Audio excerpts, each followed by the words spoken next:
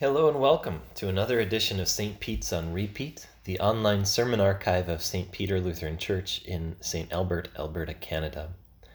This sermon was preached on July 25th, 2021, for our summer sermon series, Teaching the Devil to Death.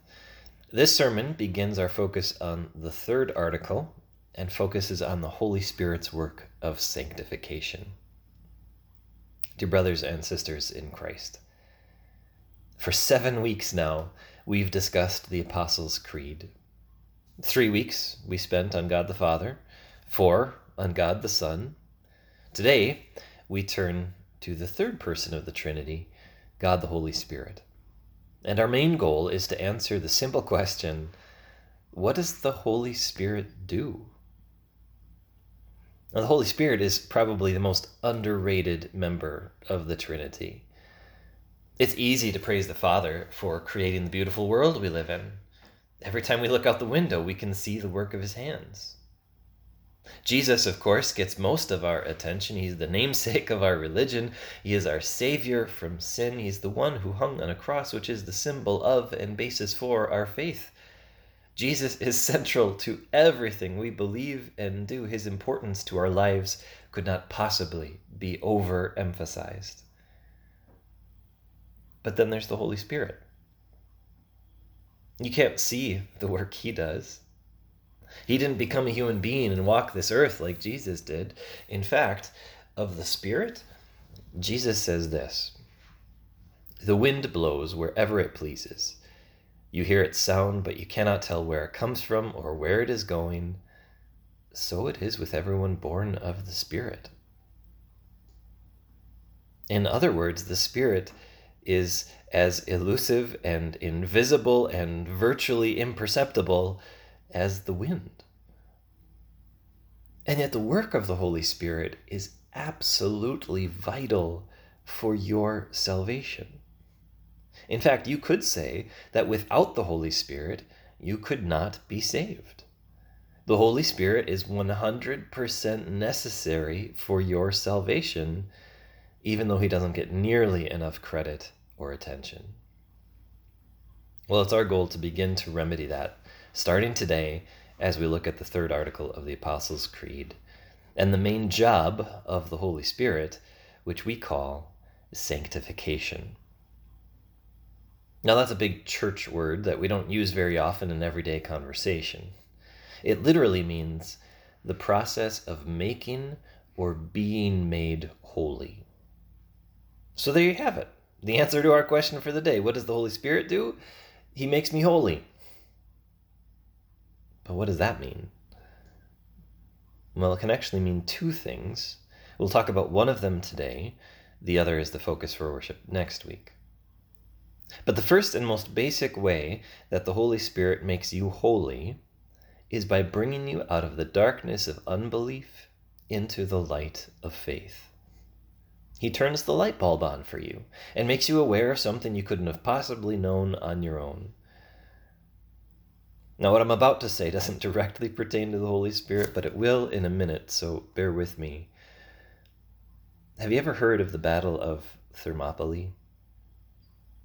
How about the movie 300, starring Gerard Butler?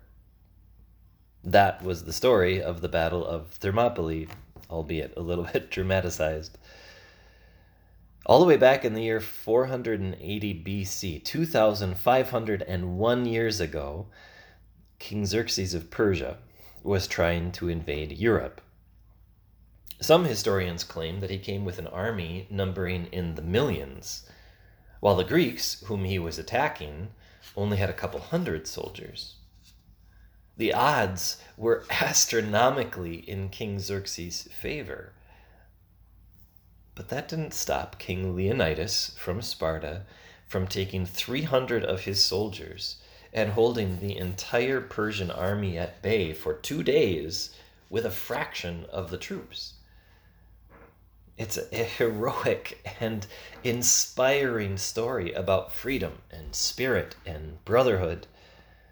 Some people even credit that battle with preserving Western civilization, life as we know it, even here in Canada, centuries, millennia later could have looked drastically different had it not been for that moment.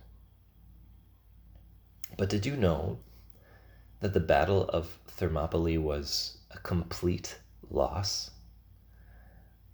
All but one of those 300 Spartans died.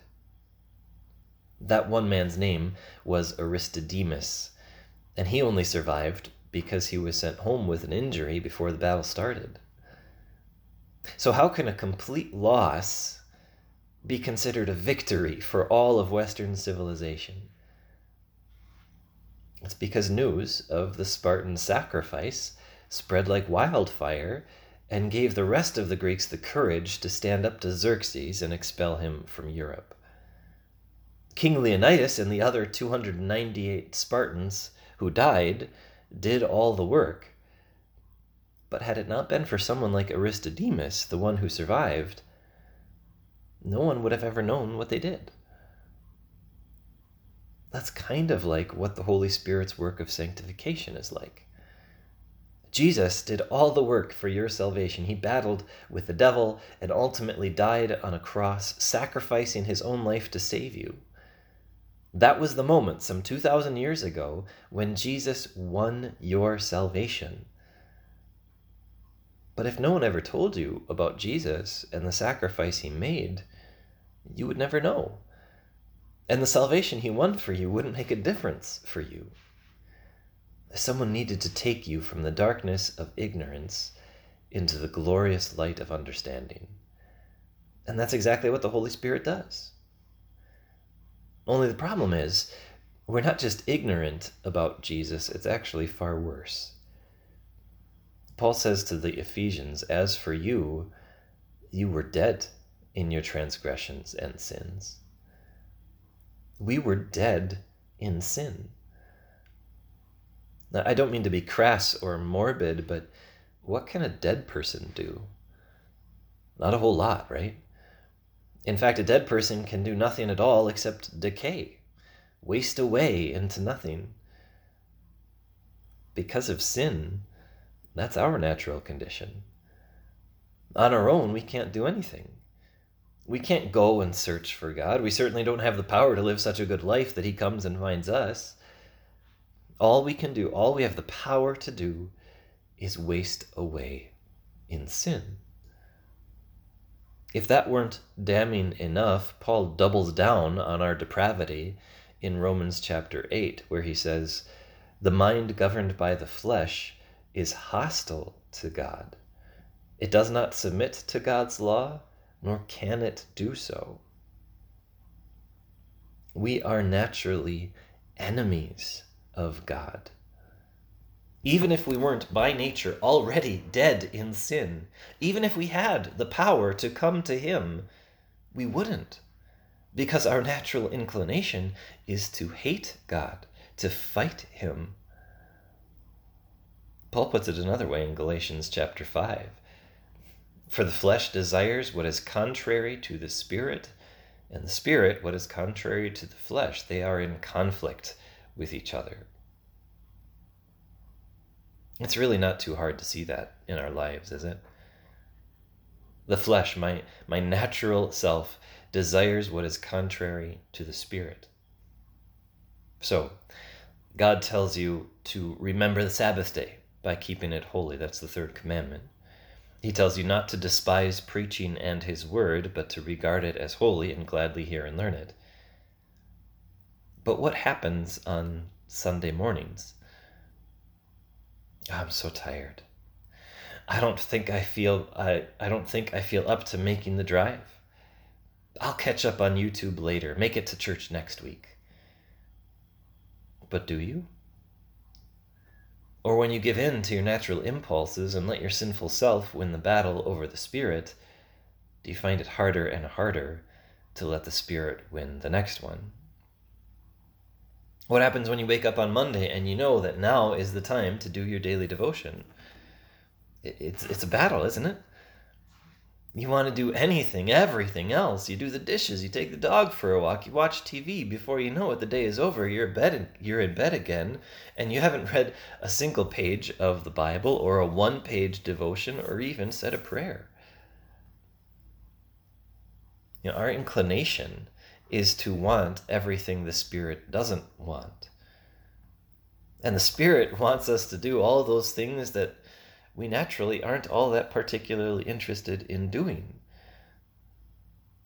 And so we show that we really were dead in sin, hostile to God. We wanted what is contrary to the Holy Spirit of God.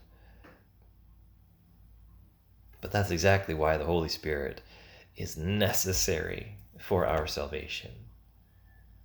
The Holy Spirit needs to sanctify us, to reach into our grave of guilt and to yank us out of our sinful stupor and into saving faith in Jesus.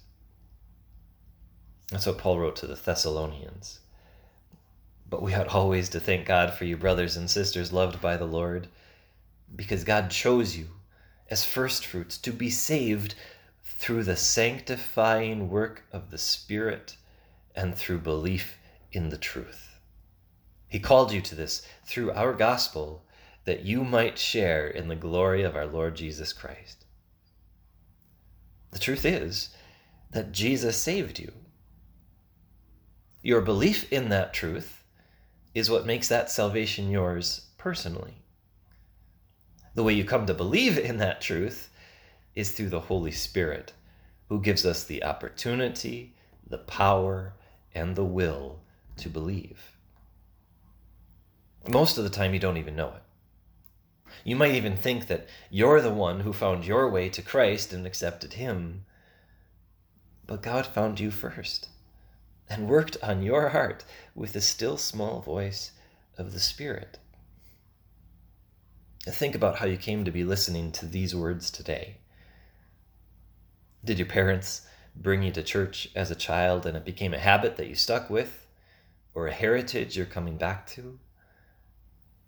Did your Christian friend mention Jesus once, and it aroused your curiosity, so you came to see what all the fuss is about? Did the floor fall out from under you, and you had heard that Christians have hope and peace, so you came looking to find some of your own? That was the Spirit at work in you, calling you out of the darkness of unbelief and into the light of faith. You might not have heard the voice of a disembodied spirit calling your name. It may have just been the sound of your spouse or your neighbor saying, "Why don't you come to church with me?" It may have been a public speaker whose lecture you heard, or a pastor who knocked on your door and asked, "Can I tell you about Jesus?" But whatever human voice you heard, it was the Spirit working through their words. Like Paul said to the Thessalonians, he called you to this through our gospel. See, the Spirit doesn't just snap his fingers and magic faith into your heart. He works through the Word, which he puts into the hands of sinful people like me, so that you can hear about Jesus and believe. So that you can be convinced that what Christ did 2,000 years ago on a cross outside of Jerusalem makes a difference for you today and forever. The Holy Spirit works through the Word that he puts in our hands, and what a comfort that is. Because that means that your salvation doesn't hinge on a decision that you have to make. It's given to you by the Spirit before you even had the power to choose. Your eternal life isn't a great mystery you have to spend your entire earthly life sussing out in the foothills of Nepal or the rainforests of the Amazon. It's right here, in black and white, in ink, on paper, and literally available to you online anywhere you go. The Holy Spirit makes you holy through the gospel. The good news of Jesus, spoken, read, written for you. So what do you think you should do with that information? No, really, I'm asking, what do you think you should do? You should do everything within your power to hear that gospel again and again and again throughout your life, and not just on Sundays or when you feel like it, but every day. Because there are threats and challenges to your face that you face every day that require the Spirit's strength to overcome. That's why the psalmist says, I rejoiced with those who said to me, let us go to the house of the Lord. Rejoice that you have this blessed privilege to engage with the Holy Spirit of God every day of your life, every time you open His Word. But what else do you suppose you should do with this information? With the knowledge that the Spirit of God works through the Word of God, that the people of God, like you and me, are privileged to speak. You should probably share it, right? How beautiful on the mountains are the feet of those who bring good news, who proclaim peace, who bring good tidings, who proclaim salvation. That could be you. God may just be using you to be a conduit of the Holy Spirit to bring your friend, your neighbor, your family member to faith, to Jesus, to salvation through the sanctifying work of the Spirit through your words. Again, what a comfort that you aren't responsible for changing anyone's heart. You're just responsible for making an introduction to the Spirit of God, who does that for you through the truth of God's Word. The Holy Spirit's job is to make you holy. He does that by bringing you to Jesus through the proclamation of God's Word. May we never take the gospel for granted, but may we always give His Holy Spirit our love and our loving attention every time we hear or speak His Word. God grant it. Amen.